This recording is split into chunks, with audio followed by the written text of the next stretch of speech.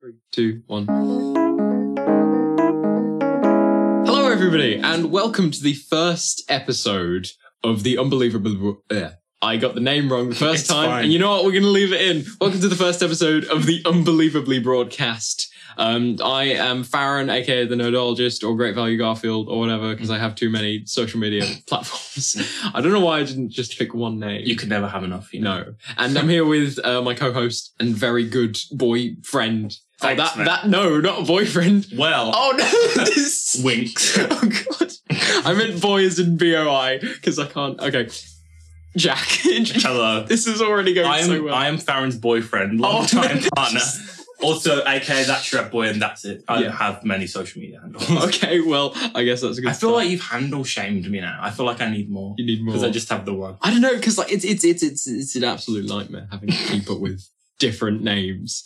Anyway, That's a fair point. So today we're just gonna, as the name suggests, this podcast where we talk about movies, TV shows, video games, comic books, anything of the sort like that. So that's why it's the broadcast, and also it's a pun because broadcast. Anyway, you came up with that. Yeah, it's clever. Yeah. Anyway, I think you did. I'm free for parties, bar mitzvahs. Cool. I'll write puns for anyone. Okay. I don't know why you need them for parties. That's a fair point. If it was like a pun party.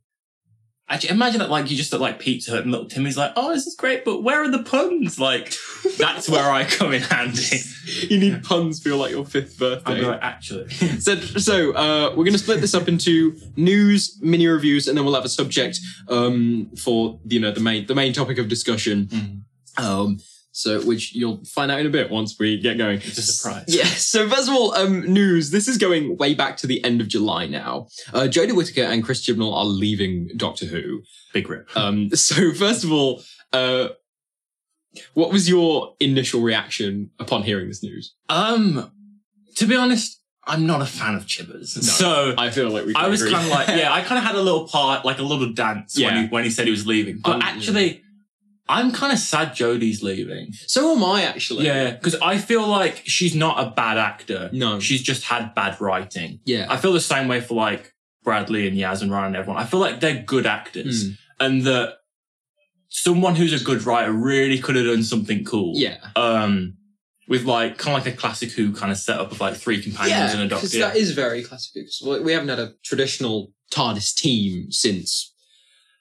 I don't know. It depends, because we've had them in and out in the new series. Obviously, we had Amy and Rory and River in that series 6. We had Dr. Martha and Captain Jack, but that was only for the last few episodes of series 3. Yeah. So we haven't had a straight head TARDIS team since classic Doctor Who. Well, so that's what I'm saying. And I feel like they could have done so much with that. And I'm kind of sad she's leaving before they get a new showrunner, because I would really like to see her Doctor with a good writer. A good writer. Sorry, Chibless.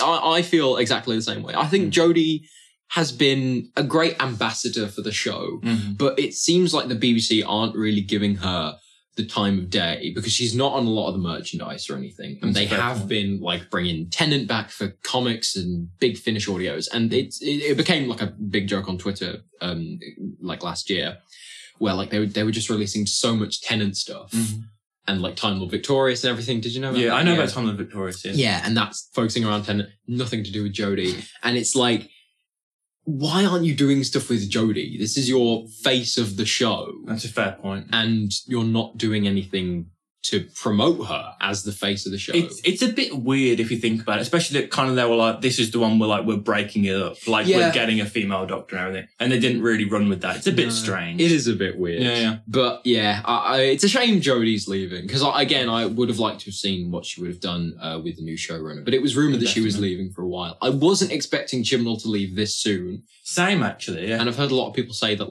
they only just got here, didn't they? But Jodie's going to be the second longest running Doctor after this. Really? I think so, yeah, because it would be about 5 years since her first appearance in Twice Upon a Time. That's mad. Yeah. That's really mad. Yeah, so she's rivaling David Tennant with her time on Doctor Who.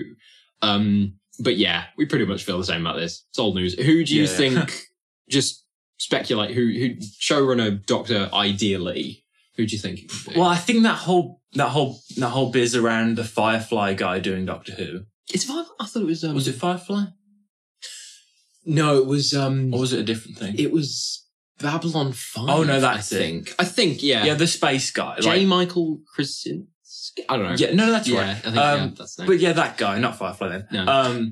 But like, I think he genuinely could be a showrunner. Yeah, and he wants to do it. That's the thing. And like, Doctor Who rarely gets like, because like, you know, BBC budget and all that, and they rarely get like mad good Hollywood writers. Yeah. Yeah. And he's an established name and everything. Exactly. Like, and I feel like that would be really good. Because when they got like mad good writers, like, obviously, like, just thinking back just a little bit, like Moffat and Mark Gatiss and stuff, like, there were some great episodes. Yeah. So I feel like if they got a writer that was super well established, and has done sci-fi before. Yeah, an experienced sci-fi veteran. No, definitely. And someone who like loves the show, because that's very important.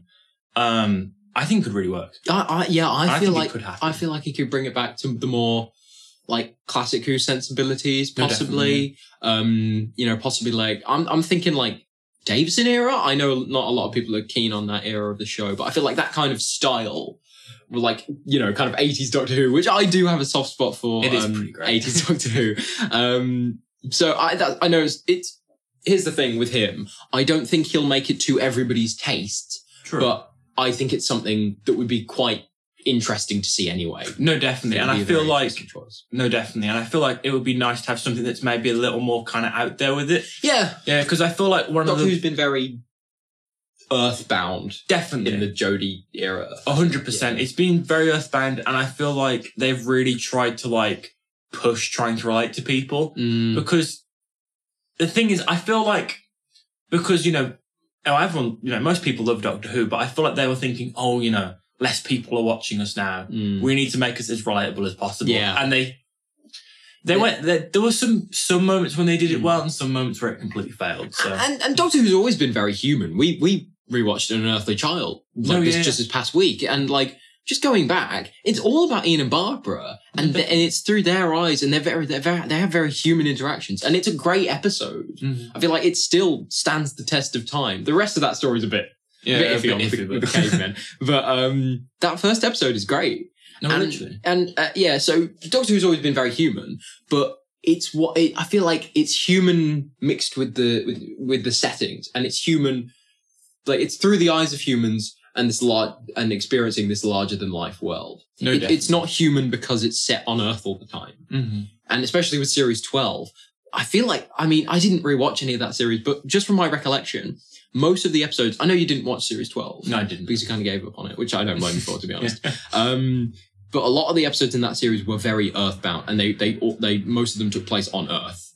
Like, whether it be in the past or the present. Well, I feel like just straight away then you've already kind of given up on the things your show could do. And Doctor Who's always about, you know, exploration and adventure and stuff. And they're not utilising that premise enough. No, not at all. And yeah, I feel like I do like Earthbound stories, but I feel like they need to probably come, you know, once, twice a season. Yeah. Because like, if you're running like a sci-fi show, you could literally go anywhere in your imagination. And I know people are going to say, well, a lot of the Pertwee era was set on Earth, but the thing is, it's true. That had good writers. Yeah, that's the difference. Yeah, like, and don't get me wrong, that's one of my favourite eras of the show, right? It's a great era. Yeah, but it's because you've got, but again, they did something different with it. It's not like, and the characters are interesting. Love the Brigadier, love Liz Shaw, you know, love Joe Grant. They're all great. And it's like, and of course, like, the alien threats come to them. So you've still got science fiction. And, you know, towards the end of his era, he did go to space and stuff. So that was fun. You know, you got like, Carnival of Monsters and stuff like that, and Time War and everything. But, so Earthbound stories, they can work, but only if you've got good writers, which sounds obvious, but like, the characters in the 70s were interesting enough that we wanted to stay on Earth with them. No, definitely. Whereas now they're just boring. No, we don't want to stay with them. So not at all. And like, I mean, even then, yeah, they're just not very interesting characters. And I feel like if you're going to work with such a limited setting of staying on Earth, the characters need to be interesting. Yeah, the characters need to be great. The writing needs to be great. And, you know, it's been about like that. That's how I describe it. Yeah.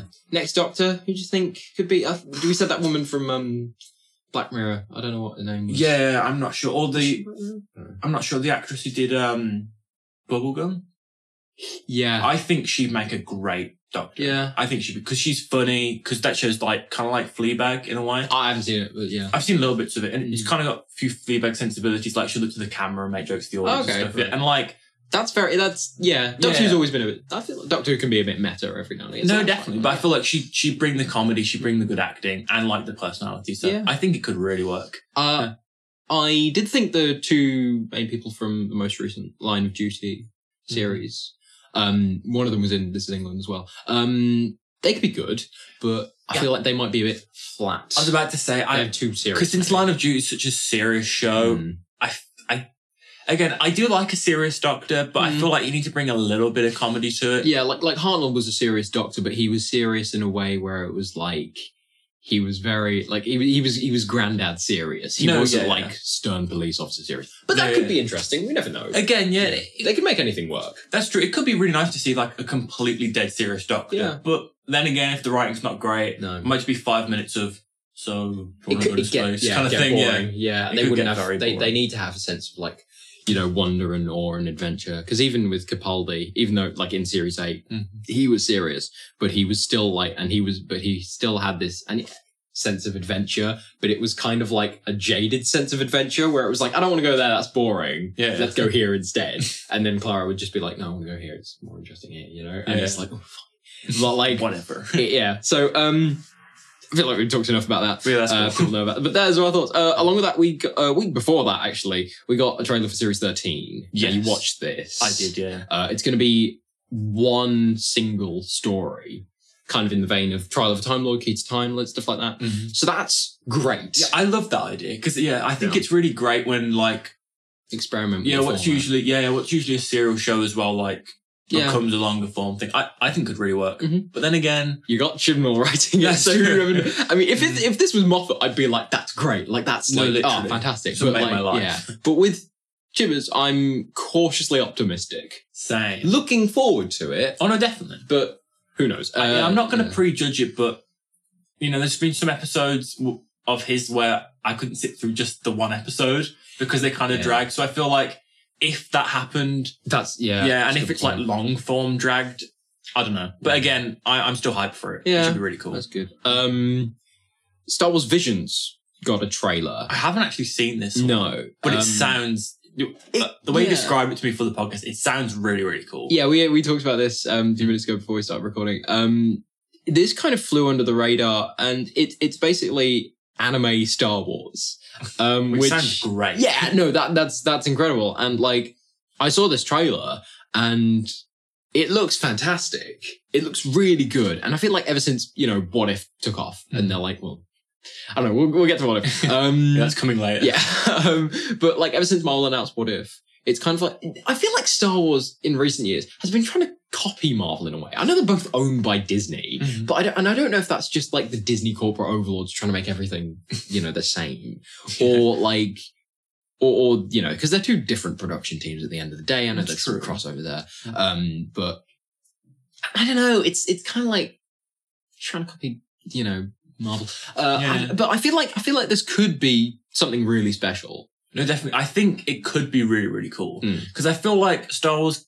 I don't know if it's an unpopular opinion, but I feel like it's kind of lost its way in recent years. No, I agree. So I think like if this could be solid, that would be awesome. Yeah. I think it could bring a lot of people kind of. But you haven't seen Mandalorian, have you? No, Mandalorian's great. But like I've listened to the score, which is great. Oh yeah, the score's brilliant. Oh, it's amazing. Yeah, but Mandalorian's a really good show. So and I'm a fan of the Star Wars shows, so that's good. And I'm glad to see that they're experimenting with it, and that's good, and that's what we need right now in the current Hollywood climate is more experimental stuff, I think. No, definitely. So not a lot to talk about. It looks really cool. You haven't seen the trailer, but it sounds cool. To take my word for it, it looks cool.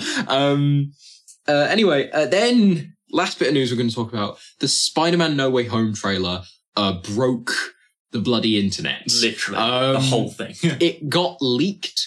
So this was a few weeks ago now, and it got leaked, and on the Monday, and I woke up on Monday morning, and I was like, oh shit, the Spider-Man trailer leaked, and there has been some speculation that like Disney or Sony leaked it themselves, which I wouldn't be, because like you never know. Yeah, and it's like, well, they have that on like top security. No, definitely. Like, you can't just pick that up just off a USB drive or something. No, and it's a possibility that it got leaked. But then again, the YouTube version of it that I saw only got taken down after like 12 hours. Mm-hmm. And I'm like, if a trailer leaked, they wouldn't leave it there for 12 hours. And it wasn't like, it's just like, why? Yeah, that's a really long time for like a high-end trailer. Yeah. Yeah.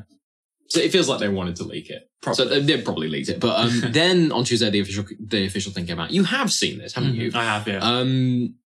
Multiverse? Question mark? Well, I don't know. Well, that's the thing. The big thing is like, oh, Andrew and Toby are coming back. Which, honestly, I hope that happens. Same. Because people listening to this, and you know how much I love Andrew Garfield. Oh, 100%. And Tobey Maguire, respectively. Both my childhood Spider-Mans? I don't know. Sure. But yeah, both my childhood Spider-Man and I would love to see them back. Oh, 100%. It would be really, really cool. And I think it would, but I feel like, at the end of the day, I'm not expecting a masterpiece from this movie. You know what? Same. Because it's going to be fan service galore. And we know that from the trailer because we saw Alpha Molina, we saw the Pumpkin Bomb, maybe Sandman, definitely Electro. We got a bit of him there. Mm-hmm. We didn't actually see Jamie Foxx, but we know he's in it because he said he's in it. Yeah. And I know it's going to be fan service galore. Mm. So I'm not expecting Spider-Verse or Spider-Man 2 levels of, insane, like, quality where it's like, oh my God, this script is genius. And it's such a masterpiece of cinema. I'm not expecting that. Definitely not. I'm expecting a really fun, fan servicey Spider-Man movie that realistically, in terms of the broader aspects of filmmaking, won't be a masterpiece. So like insanely great.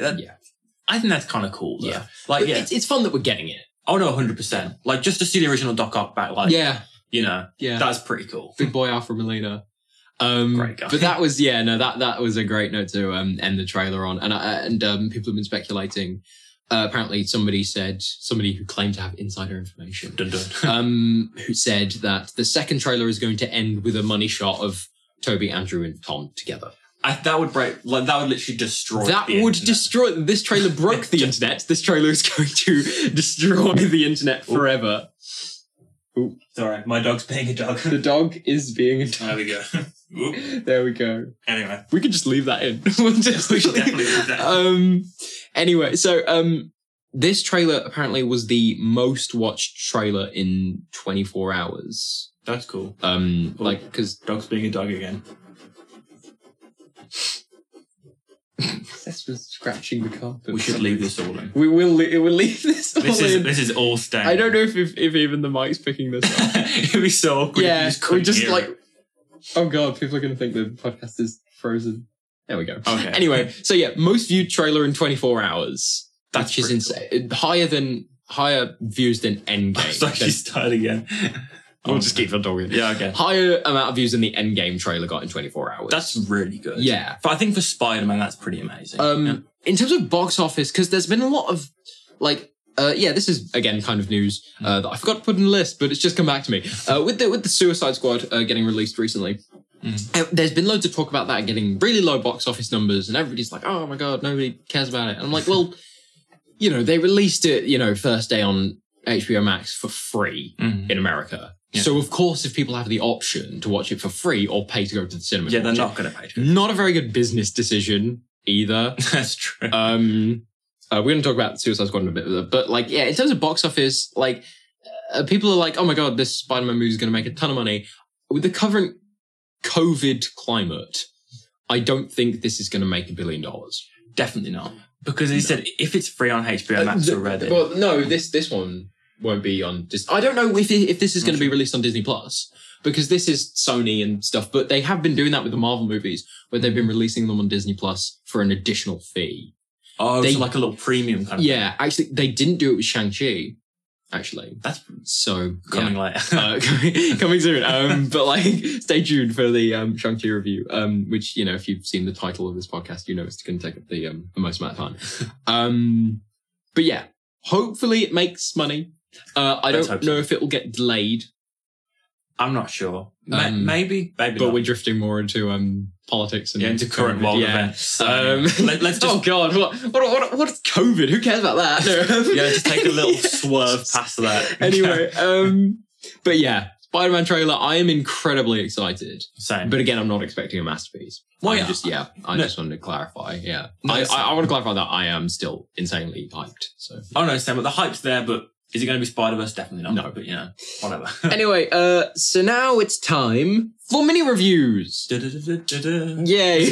Anyway, so Suicide Squad came out recently. I saw it. Honestly, the more I think about this movie, the more I adore it. Mm-hmm. This is the new one. I want to clarify. The Suicide Squad, not Suicide Squad. The actual one. Yeah. The good one. Honestly, masterpiece. And I've talked to you about this. You haven't seen it. I haven't seen it yet. No. You should see it. I need to see it. But yeah, again, this is one that's been out for a while. But like, the more I think about it, the more I love it. Like, this has seeped into like my top 10 favorite movies of all time. That's pretty. Definitely one of the most well-made, well-crafted comic book movies I've ever seen. Editing really stood out, and I know a lot of people don't come out of a movie and think, oh, wow, the editing was really good. But I did. And I feel like if a movie can do that, then it must be good. Well, it's an important part of the film. Yeah, no. Even if you don't pick up on it. I mean, speaking of editing, we watched the original Suicide Squad. Oh, God, yeah. That, on the other hand, we all know the new ones we all know the new one's great, so we're just gonna quickly. Yeah. I did a review for it on my YouTube channel on the Dolgist. You can go check that out for my full thoughts. But short, it was great, masterpiece. It's a masterpiece, just casually, just a casual masterpiece. Yeah, we get loads of those. No, we don't. So the original Suicide Squad. Yeah. What did you think about it, Jack? I don't even just leave know. It. Yeah, that sums it up.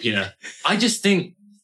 How did a movie like this get made? That's a good question. I think very rarely do I watch a film and I'm like, there's no good in this. No redeeming quality. And nothing about this. This is brutal, but nothing about the film was good to me. No. Actually, some of the music was okay. Some of the music was pretty good. Yeah, but that was, Stephen Prince. I think he did, what did he do? He did a sci-fi movie that had really good music. I can't remember. Well, I'm not sure. He did Babe Driver as well, but yeah. I think that was the only thing. But then again, good music can't save a bad movie. No. And it didn't. No. So it's just, everything about it's bad. Oh my God. Performances are kind of dead. Yeah. The editing is just...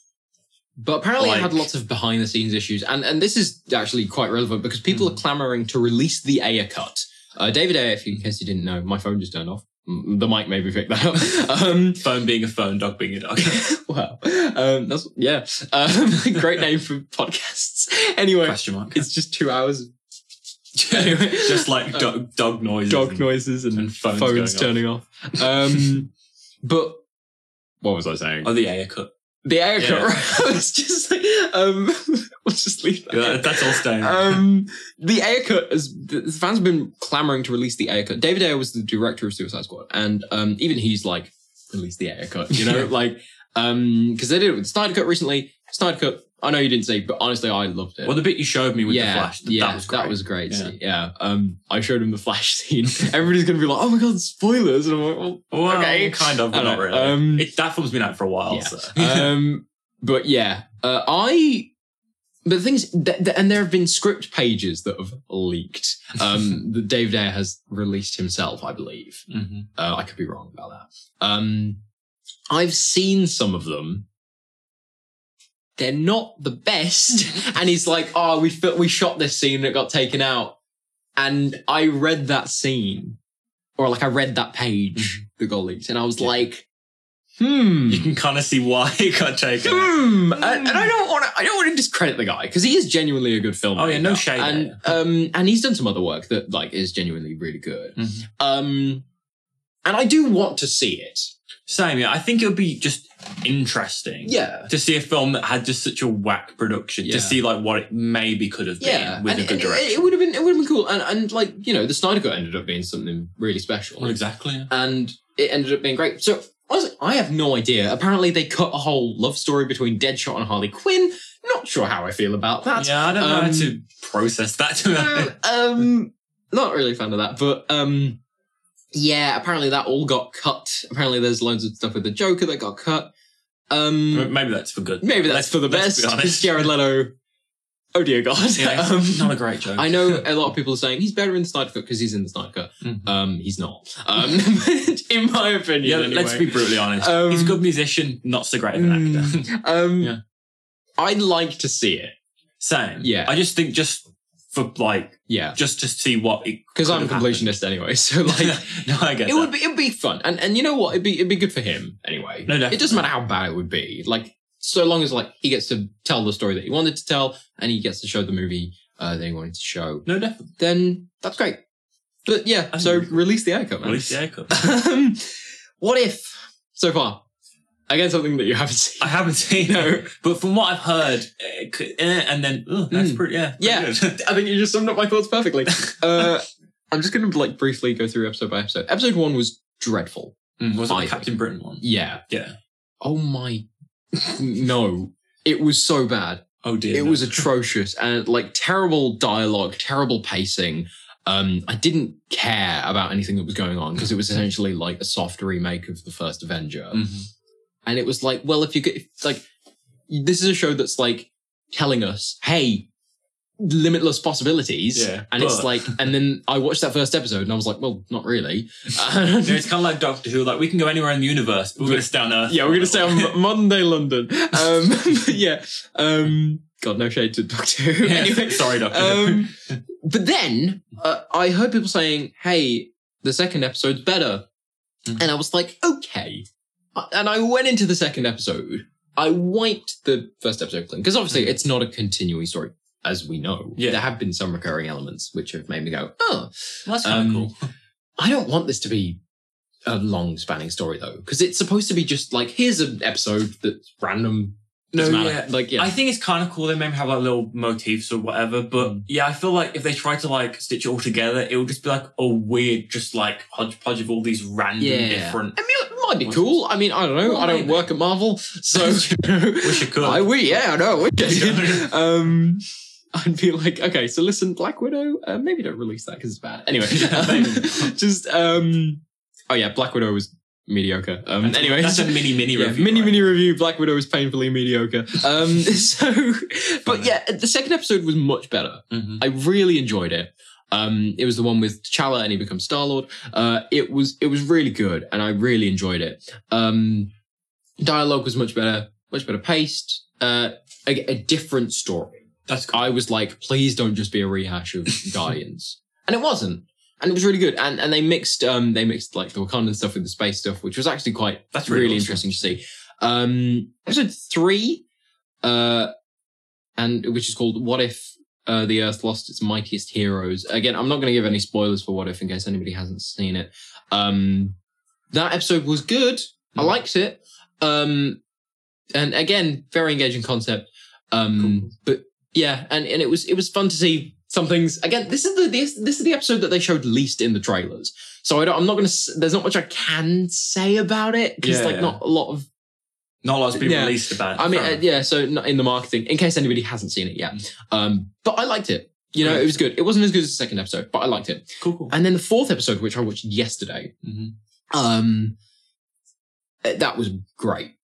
Is that the Spider-Man one? No, that's next week, I think. Oh, was this the Doctor Strange one? Yeah, it is. Yeah, with Evil Doctor Strange, and it was really good.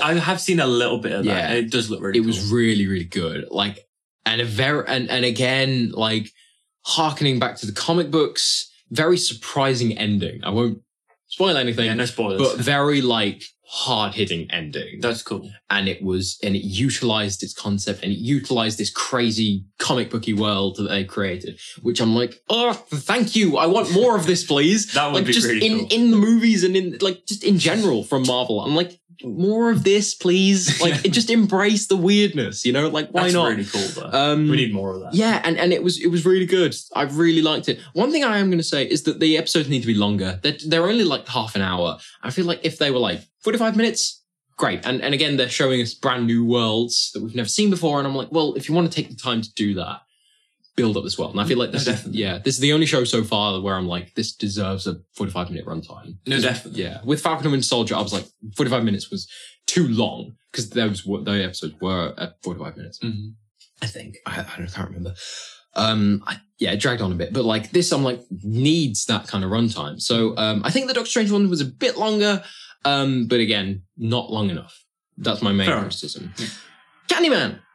Good film. Really good actually. A lot better than I was expecting. Scripts needed work. Yeah, like dialogue-wise. Yeah, dialogue-wise, they relied too much on cliches sometimes. Fair enough. Which you could. There's an argument to be made there that's like, harkening back to classic horror sensibilities. Mm-hmm. I don't know how far away I'm going to the mic. I keep drifting back and forth. I'm so sorry. But it was good. I really liked it. And again, I'm going to say what I told you yesterday. Was that when it finished, when credits hit, my screening was deathly silent. And I feel like that speaks volumes about how good the last 20 minutes are. Well, that speaks huge volumes. But yeah, no, the last 20 minutes is like really, really good stuff. Well, if the whole movie had been like that, would have been really, really brilliant. Yeah. As far as it stands, it's like a 7 out of 10 from me. That's still pretty good, though. Yeah, no, it is good. And I would recommend it. It's one of those films where I'm like, go and see it because even if I didn't like it, I'd encourage you to watch it because I think it's trying to be a very poignant movie. And I feel like it might hit differently to other people. I've seen a lot of varying reviews about it. Yeah, fair enough. So I feel like it is a film. If anybody who's listening hasn't seen it, I say go and watch it. It's worth your time. If you're not a fan of horror movies, I'm going to say it's not too scary. Well, that's good. Good thing if you don't like horror movies. Well, that's bad true, thing if you don't like. Me, I'm not a big horror fan, so that wasn't really good. But there are some decent scares in there. Nothing that will like keep you up at night or anything. Yeah, give me nightmares or anything. Well, it's kind of good or bad depending on what side of the fence you're on. But yeah, it was good. That's cool. Encouraged people to go and watch it actually because it was very good. Awesome. Then going back to old stuff now, Grand Budapest Hotel is one that you wanted to talk about. Yes, because I watched that one pretty recently, and it is a great film. Yeah, and the thing is, it's Wes Anderson. Yeah. It's just really good, and the style is really, really nice. And the coloring and the music, it's just a great. Yeah, film. When I watched it, I was like, it's got a really nice visual style. Oh no, definitely, like it's really distinctive, and I also like how they dealt with such a big cast so well. Yeah, because on the front, like on the DVD, they've got like the picture of like everyone famous to ever live, and you're like, oh, because you're just worried it will just be like a cast pick of just like, here's Bill Murray, here's Ralph Fiennes, here's this guy. But it completely works. It balances the cast really well. Yeah, because I was worried about that, but no, the cast is great, and there's no moment where you're like they're just trying to shove all the famous actors they could in, like.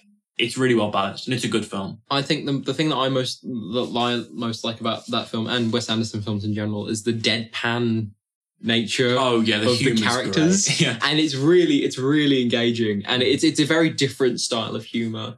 No, definitely. It's something you don't really get too often, but some of the humor is just absolutely hilarious. Like there's a hilarious bit when like he goes to the main Ralph Fiennes character goes to prison and stuff. Yeah. And the way they deal with the comedy in that is just really, really clever. Yeah, like the whole okay, whatever. Like the whole deadpanness is just great. It's brilliant. And one thing I really like about that film is that they have different aspect ratios for different time periods. Which is really clever. Yeah. And again, as somebody who's I love aspect ratios. It's a weird thing to be obsessed with, but I am. Fair enough. But you know what? I like when movies experiment with their aspect ratios, and I don't like it when they just, kind of take it for granted because it is important. It's very important. And I had this discussion with somebody else, and it's not something that a casual audience member would notice. But it's something that I notice, something that I care about. I think in the Grand Budapest Hotel that it really works to because it's kind of got a lot of flashbacky elements. Yeah, it works to separate that from, because there's a lot going on. No, definitely. And this isn't a spoiler, but at the beginning, most of the thing is being told as a story. Yeah. From someone's perspective. From perspective of a I can't say it. Yeah, well, there's a lot going on. It's like perspectiveception. Yeah. But I think, because again, you could kind of worry that could just get confusing, like Inception. Yeah. But the different aspect ratios just really help watching it because you just narratively know where you are. Yeah. Even if you don't pick up on it, you're like, oh, well, this is 4:3, so they're in this time period and this is ultra wides during this period, and it really helps. Yeah. It's a good film. It is a good film. Jurassic Park. Yes. This is one that I watched for the first time. Again, something that you said you grew up with. No, I kind of grew up with Jurassic Park. Just the first one, though. I came to like the other ones a lot later. Oh, okay. Yeah, but no, definitely the first one. I watched it when I was like 7 or 8. Okay, I just moved my chair forward for people listening. Yes, so I watched the first 2 Jurassic Parks for the very first time. I've never seen any of them. And I was like, I kind of need to watch them. I watched the first one. And again, this is coming from somebody who did not grow up on them, who does not have a big affiliation for Steven Spielberg. I liked it. I liked the first one. I feel like it's a bit overrated, maybe? I can kind of see that because Jack's going to murder me after this. Well, but I feel like that. I kind of get what you're saying because I feel like 95% is like the nostalgia. And nostalgia plays into anything. And I can admit that, like with Series 5 of Doctor Who. No, I have the same thing with like Matt Smith era. As much as I love that, and I think it's a really great television. I'm not afraid to admit, nostalgia does play into that. No, definitely. So, and yeah, so, and stuff like Iron Man 2, which a lot of people are like, oh God, I hate Iron Man 2. I love it because I saw it as a child. No, so I don't know. And I know Jurassic Park was a good film. I really liked it. We're not saying it's a bad film. It's an amazing movie. The parts that I liked most about it were the parts where they were just talking about the science of the dinosaurs. That was the most intriguing part for me. I wasn't too big on the whole spectacle thing. I really appreciated it when it was there. And the visual effects are very impressive for 1991, I would say. I think so, definitely 90s. Yeah, and they are really impressive. And I've heard a lot of people go, oh, that looks crap, And I'm like, but you kind of need to... And I feel like I'm more accustomed to this because I watch classic Doctor Who, and there's a lot of like really bad special effects in that, but it doesn't take me out of it at all. Like the sacred cloth wall. The cloth wall in the TARDIS.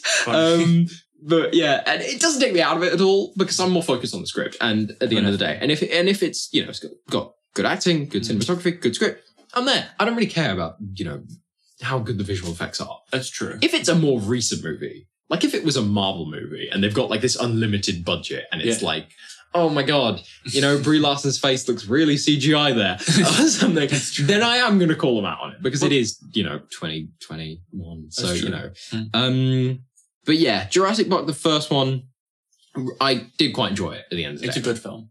Maybe a bit too long.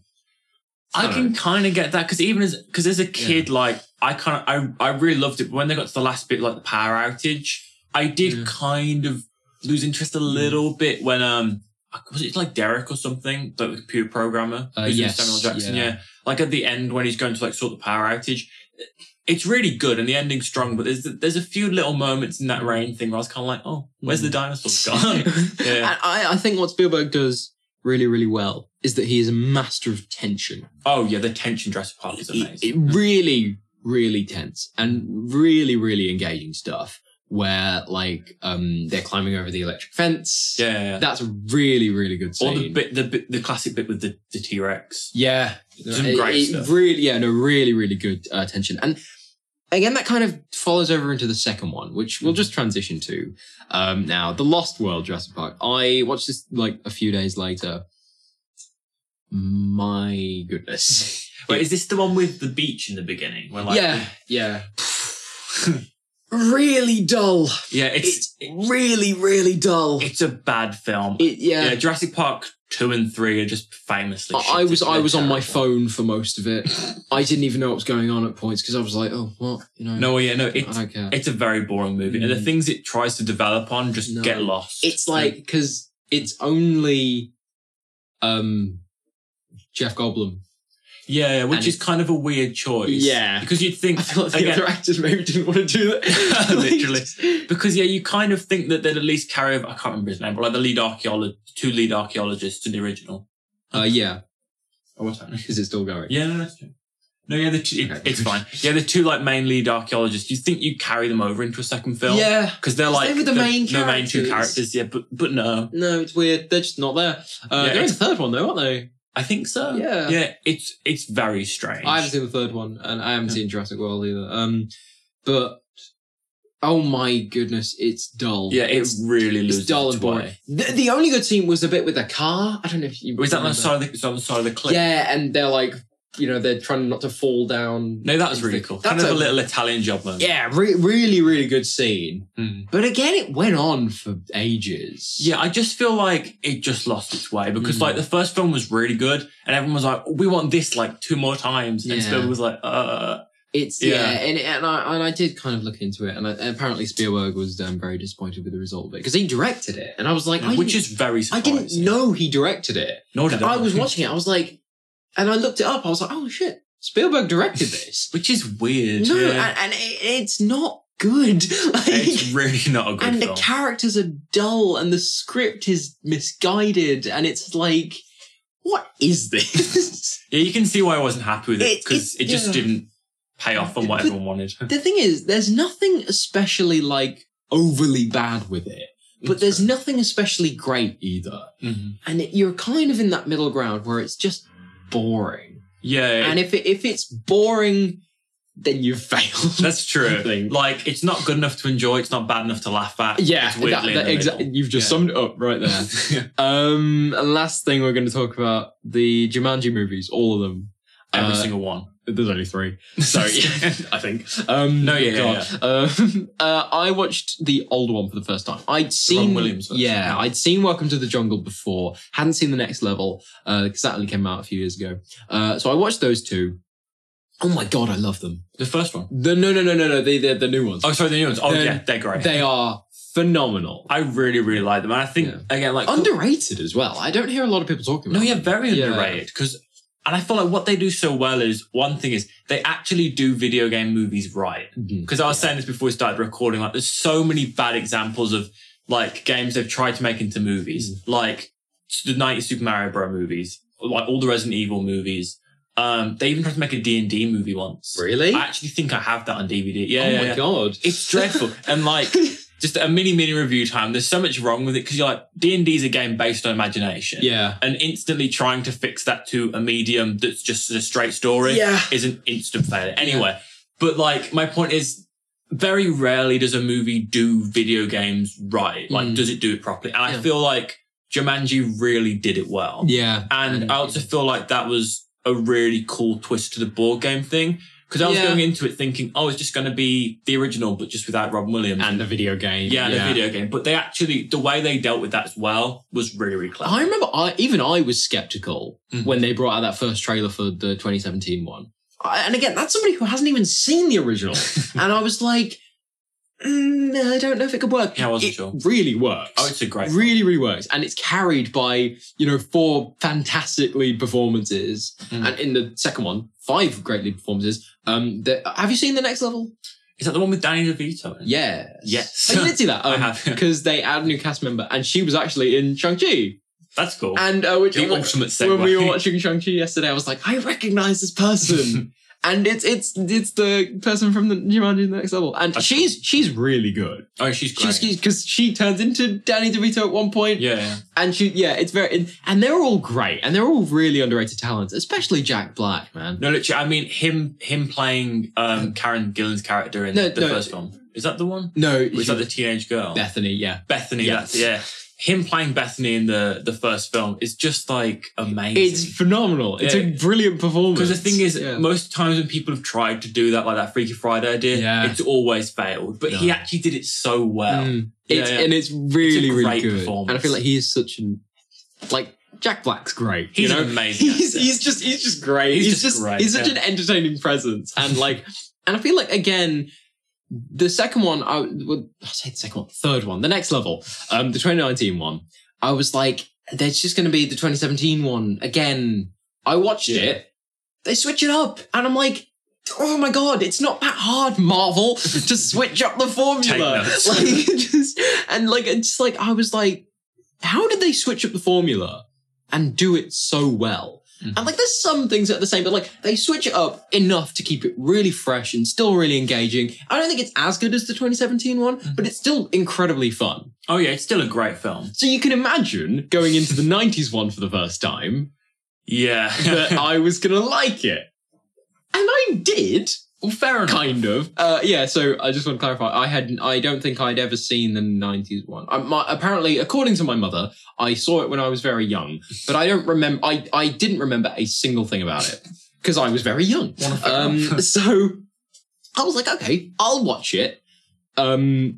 Because I've basically never seen it, I guess. It was good.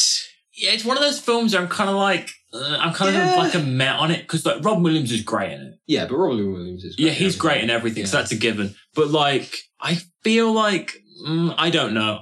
I feel like if you're going to go from the new ones to the old one, it's just way too jarring. It is a big jump in quality. The new, I never thought I'd say this, but the new ones are better. No, yeah, I definitely think they are. They're so much better. Jumanji, but yeah, they're so much better. No, definitely. The original, I feel like, is carried by, like, whereas the strength with the new ones is that it's carried by really great performances. Mm-hmm.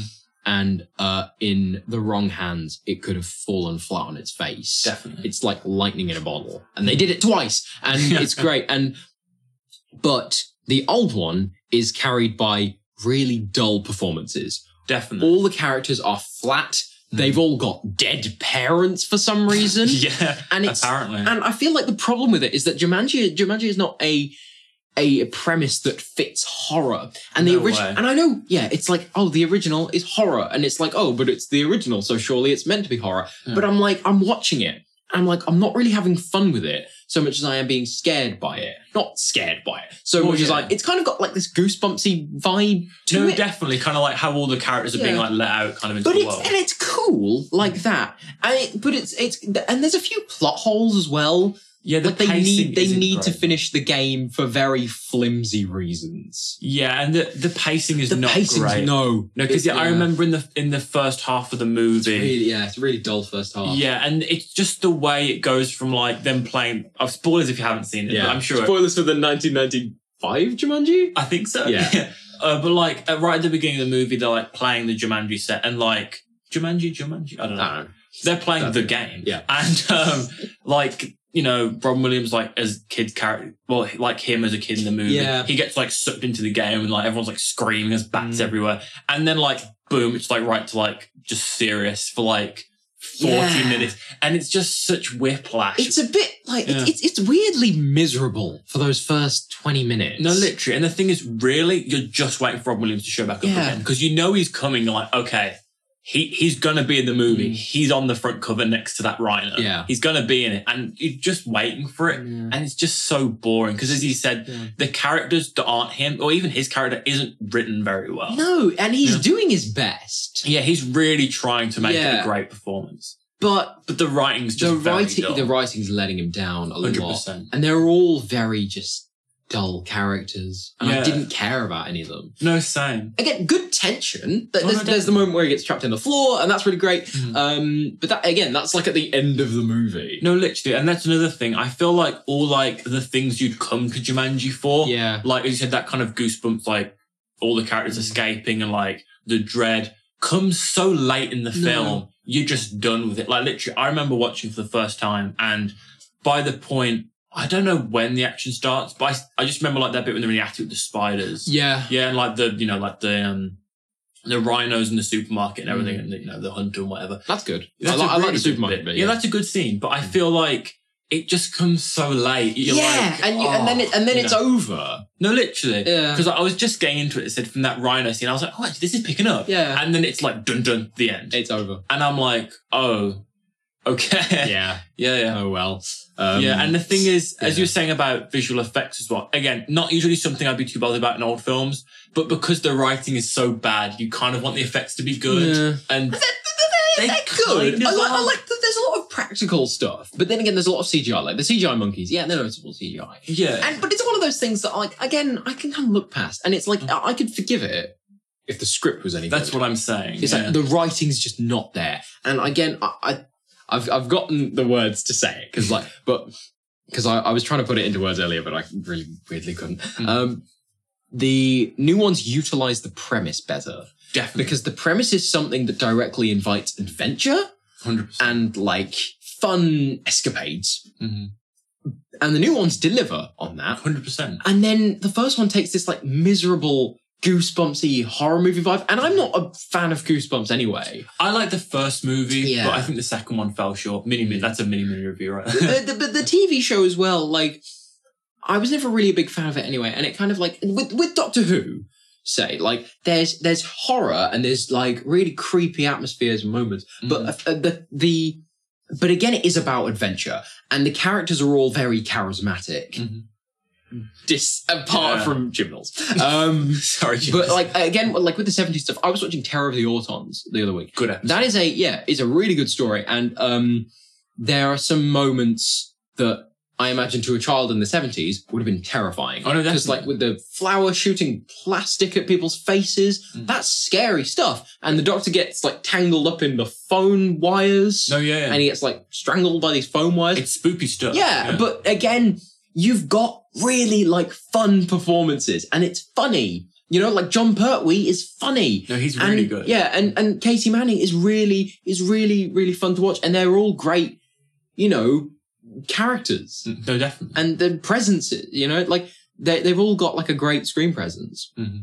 But with Jumanji, it's like, it's got this horror goosebumpsy vibe to it. But there's no sense, but like, it's like, where's that sense of adventure? Where are these charismatic characters? It would be fine if the characters weren't miserable as fuck, because they are. That's true. They're all just miserable. And they're like, especially like the mom and the kids. They're kind of just like, and they're just miserable. It's a completely fair point, because for something that's supposed to be an adventure game, the adventuring doesn't happen very often. And even at the start of the film, not the start of the film, but when you first see Robin Williams and he's like describing what it's like in the game, the thing he describes is so cool, but you never get to see it. No, and it's like I thought you, because going into it, I was like, there's got to be a moment where they go into the game. Like, that's what I thought when I first saw it. They never do. No, literally. They never go into the game. And when he's like, I was trapped in like loads of jungles and like tons of trees. I'm like, that sounds cool. Yeah, I'm like, that sounds amazing. And literally, when I first saw it, and they do that in the new ones. Like the new ones, it's like directly they go in the game. Well, literally, because you think they would, but like, and that's when I first saw it. Like all the way up to the end, I was like, they're gonna go in the game. They're gonna go in the game. That's how they're gonna have to finish it. They're gonna have to go in, get like the Temple Run idol, and then leave. But like, never go in. It never happens. No. Disappointing. Yeah, very disappointing. How long have we been recording for? I have no idea. Now to get onto the anyway, so now for the main topic. Shang-Chi time. Yeah, Shang-Chi. Shawn-Chi. Oh, Sean? Shawny boy. Shawny boy. I do like that. We won't spoil it. No. Well, so I feel like we kind of have spoiler warning here, because it kind of will happen. Okay, we'll do a bit of non-spoilers. Okay, we'll do a no-spoiler section, then a spoiler section. Yeah. Okay. So, non-spoilers, what were your initial thoughts coming out of it? I really, really enjoyed it. Of course. I thought it was just a quick stretch. I'm just stretching my legs for people listening, because I've been sitting down for a long time. No, fair enough. I'll do that stretch as well. Well, basically, I thought Shang-Chi was a great film. I thought it dealt with its characters really, really well. Like, I really liked Shang or Sean or whatever. Yeah. I really, really liked him. I love Kate. She was great. Yeah. Yeah, and all the other characters. And they dealt with their villains really, really well. Oh, God, yeah. Yeah, and like, again, the tension was great. Great visual effects. Yeah. I just thought it was a brilliant movie. Again, on that note, so my thoughts, really, really fun time. Another good, solid Marvel flick. Definitely. Yeah. I feel like could have done more with its premise, but they clearly did a lot to shake up the formula, which I really appreciate, because after a year of Marvel stuff so far, where most of it has felt very meandering and very forgettable. Especially things like WandaVision, where it's kind of just there. Yeah. This was a brilliant, breath of fresh air. No, definitely. And it was really, reinvigorated my love for the MCU. And I said to you after the movie, I was like, it reminded me of all the reasons as to why I love the MCU in the first place. No, same. Especially, the end bit, no spoilers. Yeah. But, there were some bits near the end that I was just like, wow, this is... genuinely, jaw-dropping sequences. Definitely. Great action. There were moments where I went, oh shit, in my head a lot. Definitely. Brilliant action. The action was phenomenal action. And great martial arts sequences. It's all really great stuff. And again, I saw the trailer and I can't remember his name. The guy who plays Shang-Chi, I can't remember his name. Apologies. But he's great. No, he's an amazing actor. Yeah. The thing is, I don't know what else he's been in up to this point, but he should have been in a hell of a lot more. Oh God, and hopefully he is. And he's really charismatic as well. Yeah, he's great. Like he's funny, but he can bring the serious. Yeah, and he balances. He strikes a balance between. He's kind of like an underdog in a way. Yeah, kind of. He's kind of an underdog story, which I massively appreciated, and he does a really good job at striking the balance between serious heroic stuff and good fun MCU comedic stuff. Yeah. Whereas other characters, I feel like, haven't really struck that balance very well. Yeah, and when they try to put in comedy with some of the stoic characters, it doesn't work. And when they try to put in seriousness with the funny characters, it doesn't work. Yeah. He struck the balance really well. Yeah, I feel like he's probably one of the very few characters that can actually do both super well. And he's just a great actor. And again, like a lot of potential for other storytelling. No, definitely. And I want to see, and that's the thing. We both agree that like we want to see more of Shang-Chi. 100%. Like, I want to see like sequels. I want to see him in other films. I want to see merch, t-shirts. It is one of those things where I'm like, I can't wait to see him team up with the Avengers. It's going to be great. Yeah. And we just shared a look. People who've seen the movie might know what we're talking about. It doesn't matter. Okay, we're entering the spoiler part of the review. Yeah, you know what? Shang-Chi's good. Go watch it. It's a good film. Spoiler section. A bit slow in some parts. I thought we'll cover that in the spoiler section. Yeah, but just want to say it to people who haven't seen it. So, spoilers for Shang-Chi. Spoiler time. If you haven't seen it, please leave and watch it because it's good. That's true. Actually, listen to the end of the podcast. If Men in Black wipe your brain and then watch the film, then come back and re-listen. Perfect. I think the first thing, I've got my notes here. Cool. Right. That we're going to just talk about. And so we're going to talk about, okay, so action was spectacular. Great action. Yeah. I think the VFX was probably a very strong point in the movie. Oh, yeah. Especially at the end with the soul eaters. The dragons. Yeah. And that like huge like Lovecraft tentacle boy. Yeah.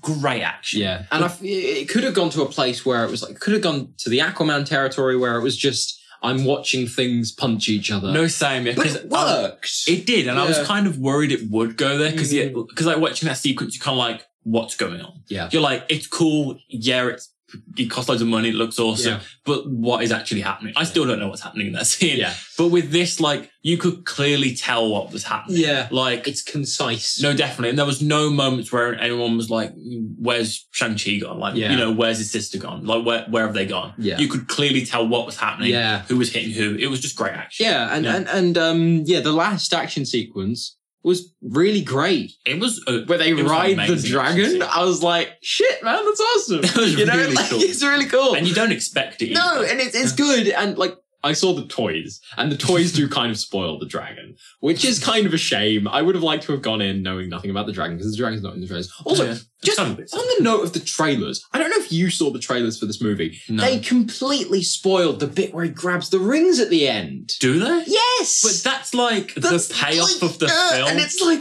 oh God, and I was watching it, and I was like, I should be like, shit, he's grabbing the bit with his dad, and there's that shot of him like holding the rings, and they're both like trying to pull them. A great shot in the trailer.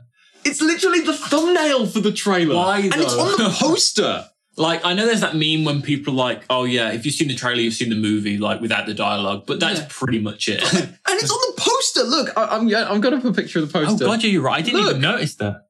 It's on the poster.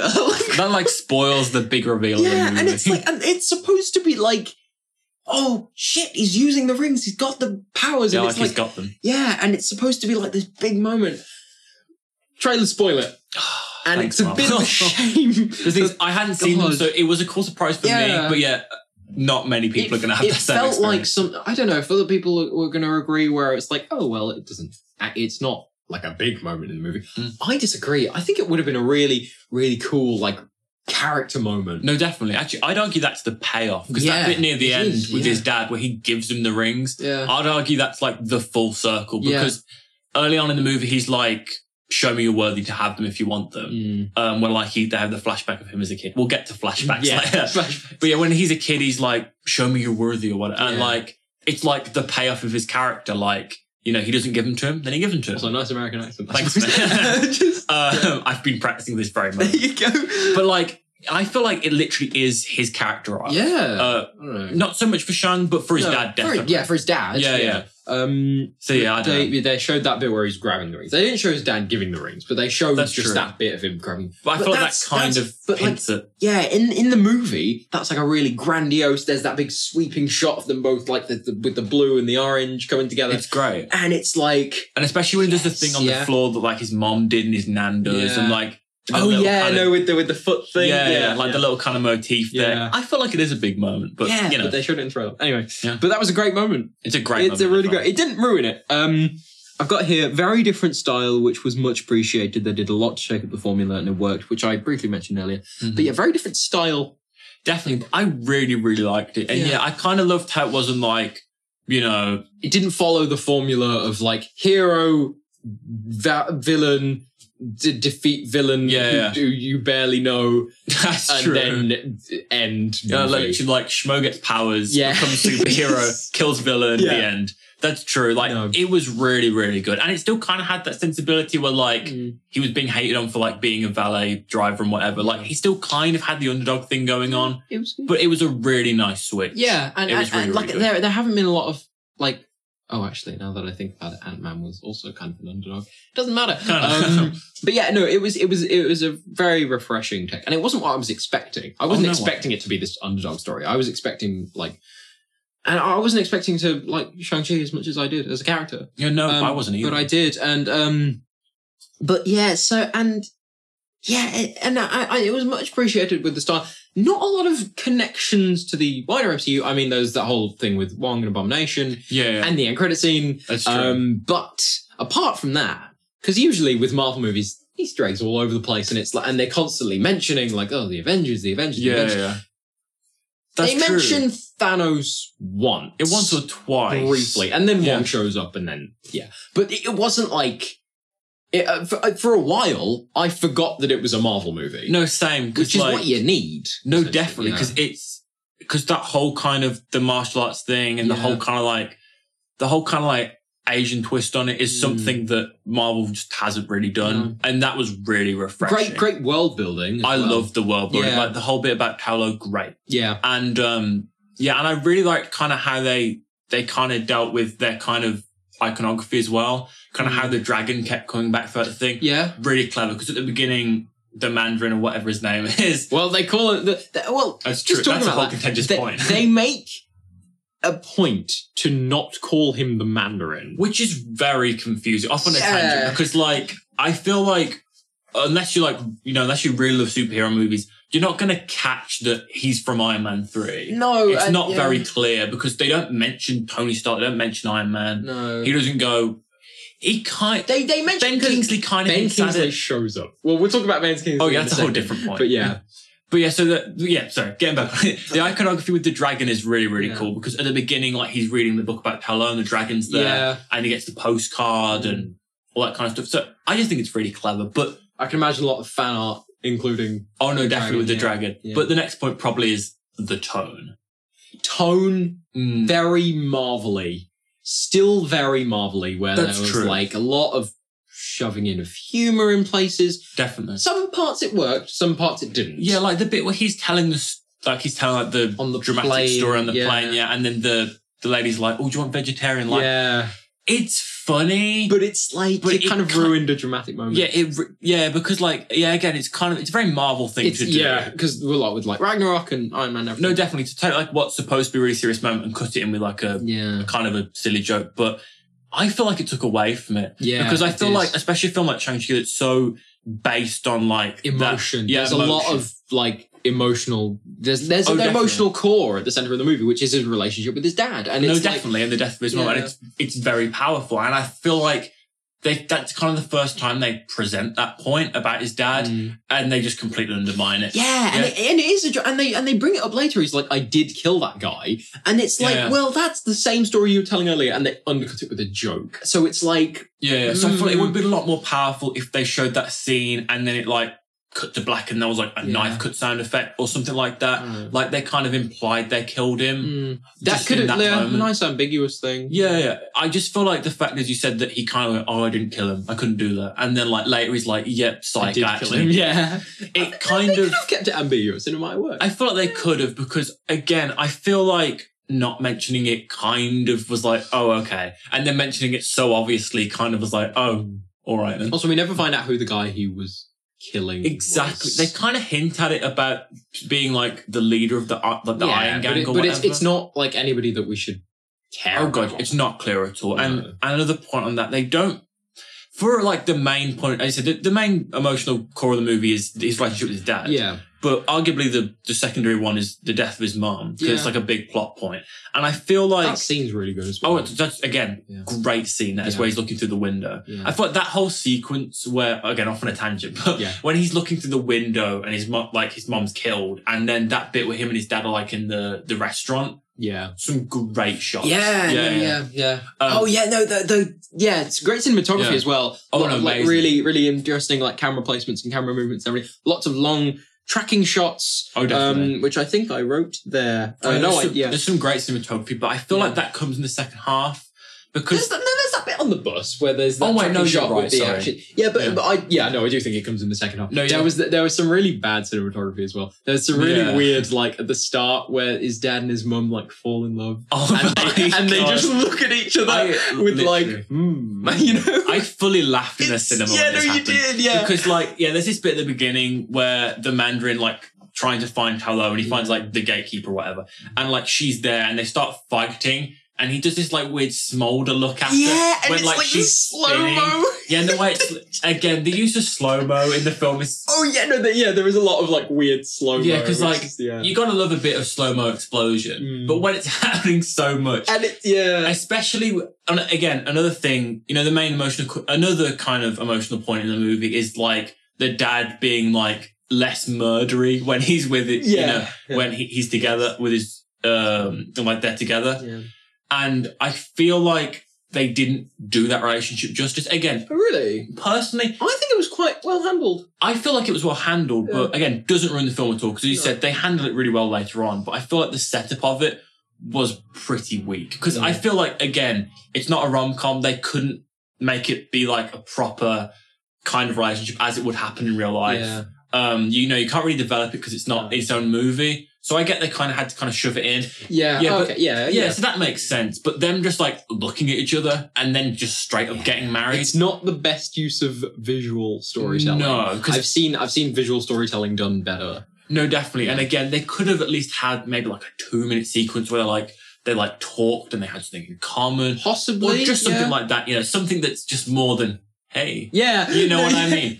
Even just like little changes like that probably would have done well to flesh it out more. Yeah. But again, didn't ruin the movie. No, didn't impact it at all, to be honest, because they handled the relationship so well in the other parts. But just that initial kind of start of it, maybe a little weak, but again, doesn't really matter. They kind of had to throw it in. Speaking of the emotional core of the movie with him and his dad, I was thinking about this earlier, and remarkable restraint by Marvel to not shove in an unnecessary love story. Definitely. Because there's that bit at the start with Katie's grandmother, I want to say. Yeah, when she's like, when are you going to get married? When are you getting married? Yeah. And I was like, oh God, no, please leave them as friends. No, literally. And they're just friends. And I thought that was absolutely great. Yeah. And I'm like, thank God. Because it's one of the main critiques I have with The Rise of Skywalker, where they were just like, they were just like, oh, have Ben and Rey kiss at the end. And I'm like, why? Like, why though?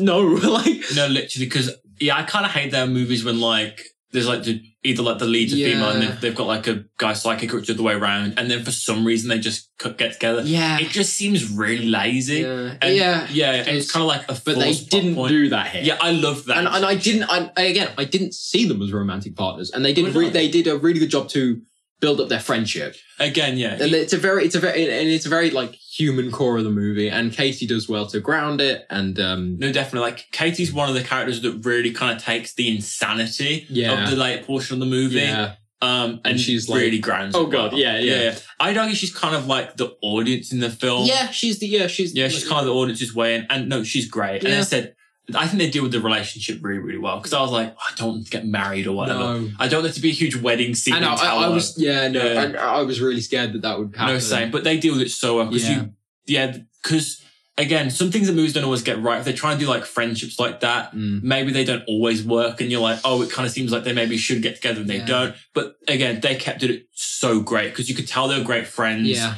And but nothing ever more came of it. And that was great. And it was, again, really refreshing when films usually kind of pull that trick off. Yeah, and it's a problem that I have with Doctor Strange, which is a movie that I really like, but like they have Christine in there, who is the love interest of Doctor Strange, who is barely in the movie. Yeah, I don't even know who she is. No, and she's not mentioned ever again until What If, people who have seen What If.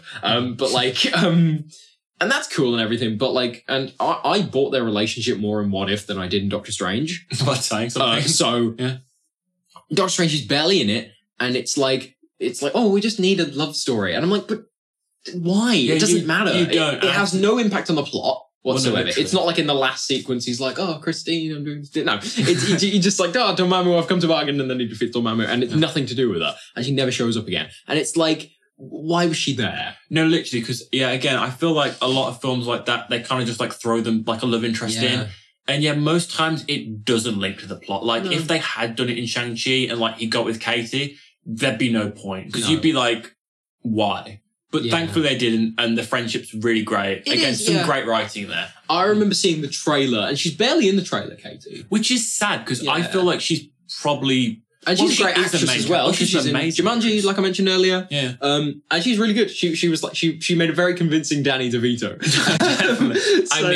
What more can you ask for? Exactly. But I feel I feel like she's literally one of the main characters in Shang-Chi. Yeah. Because I'd say her and Shang are like, she's not like she's a sidekick or anything. No. They're like equal main characters. Yeah. So I feel like her not being in the trailer maybe is kind of underplaying a role in the film a little bit. Yeah, in the trailer, she's like in one scene, correct me if I'm wrong, but and it's like at the end of the trailer, and it's like that jokey bit, and she's like, "Oh, we make a good team" or whatever. And I remember seeing that in the trailer and thinking, "Oh God, she's going to be the most annoying side character ever." And she wasn't. Literally. But that's the thing. The trailer paints her as being an annoying like Millhouse to Shang-Chi, but she's not. Yeah, exactly. I was so scared that was exactly my point. I was like, I was so scared that they were just going to have her be an annoying sidekick. No, but she's not. She's absolutely great. I was like, she's going to ruin the tone of the film. She didn't. She really helped to ground it. And the film is quite a silly film anyway. And they do kind of acknowledge that. Again, with the moments of humour that we talked about earlier. Sometimes it works, sometimes it doesn't.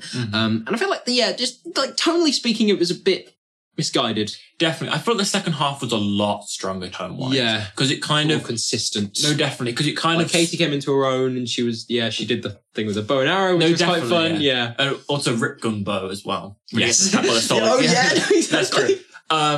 But yeah, so the second half definitely way better. Because, again, just tone-wise, as you said, because the first half, it was kind of trying to mash like Shang's like just like everyday life with like all this kind of whack, crazy martial arts stuff, and them kind of throwing it together didn't really work. So then in the second half, when they're like, oh well, this is how it actually is, because they were trying to run with this point. I feel like the dad was kind of crazy in a way, and like, oh, he's just crazy, and his dead wife isn't actually there, and kind of all stuff like that. It's still fun. And all stuff like that, and in the first half, they kind of try and mash the martial arts with his day-to-day life. Yeah. Doesn't really work. No. I generally feel like if they... The fight scene on the bus is good. The bus scene is the strongest point in the first half, definitely. And I really... Again, I actually kind of like the vlogger character. Oh, yeah. Who like shows up for that one scene. No, literally. It was quite funny. It was very funny because, again, I feel like sometimes when films try and like throw in like relatable characters or whatever you want to call them, they don't usually work, but he was genuinely funny. Yeah. You were like, oh, well, they've put it in, it's kind of relatable or whatever, and he's actually a funny character. Yeah. Like, you weren't like... Say he's a character. He's in that one scene. Like, he's a You're talking about the guy on the bus, right? No, with the camera, with his phone. Yeah. And he's live streaming the fight. We're just going to review this fight live. Like, that's a really funny... It's very funny. And the thing is, like, they deal with it really well, because usually characters like that, kind of the comic relief kind of guy, or gal or whatever, they kind of just come off of being annoying, but he was genuinely funny. Yeah. And the thing is, again, he didn't take away from the tone of that scene. This guy. He's very important. He's very important to the plot. I'm just saying, I feel like for something... But I get where you're coming from. No, I feel like for something a lot of films fail at, trying to have like the YouTuber character or the vlogger character, they usually fail, but they actually did it really well in this film. Yeah. And he's not just there for like a joke, he comes back as a plot point. Yeah. With this, because the video he filmed is how he finds his sister in the thing. Really clever, because he's not just a throwaway, like he's actually used. I thought it would be just a throwaway joke. No, same. Yeah. But it's very clever. Can I just say, the first, like, 10 minutes, 15 minutes, I wasn't feeling it. No, the whole bit when, like, he's telling, like, the story. Yeah. I don't Very know. exposition heavy. And that's one of the main things I want to talk about. It gets bogged down in the plot. Definitely. And it's too focused in the plot. And I'm like, I don't care about the plot. I care about the characters. And I'm like, yeah, of course there's going to be a plot there. But like, it dragged the movie to a halt, especially in the middle when they arrive in the village and like... Oh, she like has the wood sculptures and she's like... Yeah, and she's just like telling him and it's like the most boring way you can do. I still don't know what was happening because I was looking around and I kind of zoned out for a minute and then she was like, so yeah, your dad's going to do this. And I was like, wait, his dad's going to do what? What did I miss? And literally, it's very hard to follow. And the thing is, I don't mind exposition starts to films, but I feel like they need to be sure. Yeah. And the thing is, like, most of that, like, half of that film is just talking about the Mandarin. And it's just exposition. And most of it isn't necessary. No. Like, that start bit where, like, he throws through like the huge army with the 10 rings. Yes, it does come back kind of as a visual thing when they're in the water maze. Yeah. And like it goes through, but it's not important. And they didn't need to spend so much time setting him up. No. They could have just like started maybe with their relationship or something like that. Possibly. Yeah. And maybe fleshed that out more instead of exposition. And then they kind of just could fill in that he's, you know, the spooky villain later just with some dialogue. Yeah. Yeah. I really don't think they needed to do exposition. Yeah, parts that were a bit slow. Nice visuals, you said. Could have been better with a few tweaks. Definitely. I feel like there's points where they really excelled. Like, they had a great villain. Yeah. Like, oh, God. Yeah, no, we need to talk about we didn't even talk about it, But he's great. He's an amazing villain, because, as you said... It's kind of a shame that they killed him. It kind of is. And it works for the character. Oh, yeah. But he's a really compelling character. Oh, no, definitely, because I feel like something Marvel gets wrong a lot of the time is villains, because they're usually just like, oh, my dad and my mom died. Yeah. Or, I was cast out my planet, so I'm gonna... Or Tony Stark did this to me years ago. So I'm gonna kill everyone. Yeah. But like with him, you could kind of identify with him as a character. You're like, it's like there's a nice relationship there. Yeah, you're like, oh, he's got problems and whatever. You know, that's how it goes. And I liked how Shang just didn't hate him immediately. No, definitely. And like there was still like some love there, and it's like that's a really nice little thing because it's not like Shang was like, oh, there's a dog. Dog being a dog. Dog being a dog. So it wasn't just like, you know, Shang was like, oh, my dad did this and now I hate him forever. You know, and it was like they've got a past. And it's like Shang loved this man for years, and it's like, and they didn't just have him be like, oh, you know, here's a villain and I hate him. But it was like, oh no, but we have, you know, I still like he's my dad at the end of the day, and it's a really nice dynamic because they're not father and son in the comics. Oh, they're not. No, they're not. And well, I thought that was a really nice change. Yeah, and it's a change that worked actually, and it worked really well. So that's good. The dog is being very needy. Hello. Yes. Yeah. Well, anyway, you know, I didn't know they were not father. I didn't know they weren't father and son in the comics. If you had to give this movie a rating out of 10, what would it be? 6 or 7, probably. Yeah. Because I know you said 7 out of 10 for yours. I agree. I think for me, it would be a 7 out of 10 as well. Definitely. Really, really strong. One thing that I did want to say is that, like, if I had to compare it to another Marvel movie, it'd be the first Thor. Because it was, again, it had a lot to offer with its characters and its storytelling and its world building. No, but it ultimately got bogged down in pacing issues and comedy that didn't really work. So they're very similar in that respect. That's definitely a fair comparison, 100%. And in my ranking, it is kind of, I think it's like the like 15th place. But that won't mean much to anybody because there's so much MCU content these days. Yeah. These days, I don't know. But yeah. That's good. Good film. Good film. Watch it if you can. Go watch Shang-Chi. So yeah, that was the first episode of this podcast thing. Yeah. Hopefully it was entertaining. Yeah, hopefully you enjoyed it. Like and wait, no, you can't like and subscribe a podcast, can you? On Spotify. You can like a podcast. Yeah, please like it and do all the stuff. Yeah, all of it. Share it with your friends. Everyone. Share it with people you haven't even met. Like, you know when they have friends at school that you talked to once, but you never saw again? Share it with them, specifically, as well as everyone else. Oh, okay then, I suppose. Share it with everyone. With every single person on the planet you've ever even had a slight interaction with. So yeah, thank you guys for listening. I don't know when the next one will be. Nor do I. I think like every month or so. That's cool. So yeah. Yeah. Thanks for watching. Thanks for watching with your ears. Oh. Thanks for watching with your ears. That's the thing that we'll catchphrase. Thanks for watching with your ears. And we will both see you next time. Goodbye. Bye.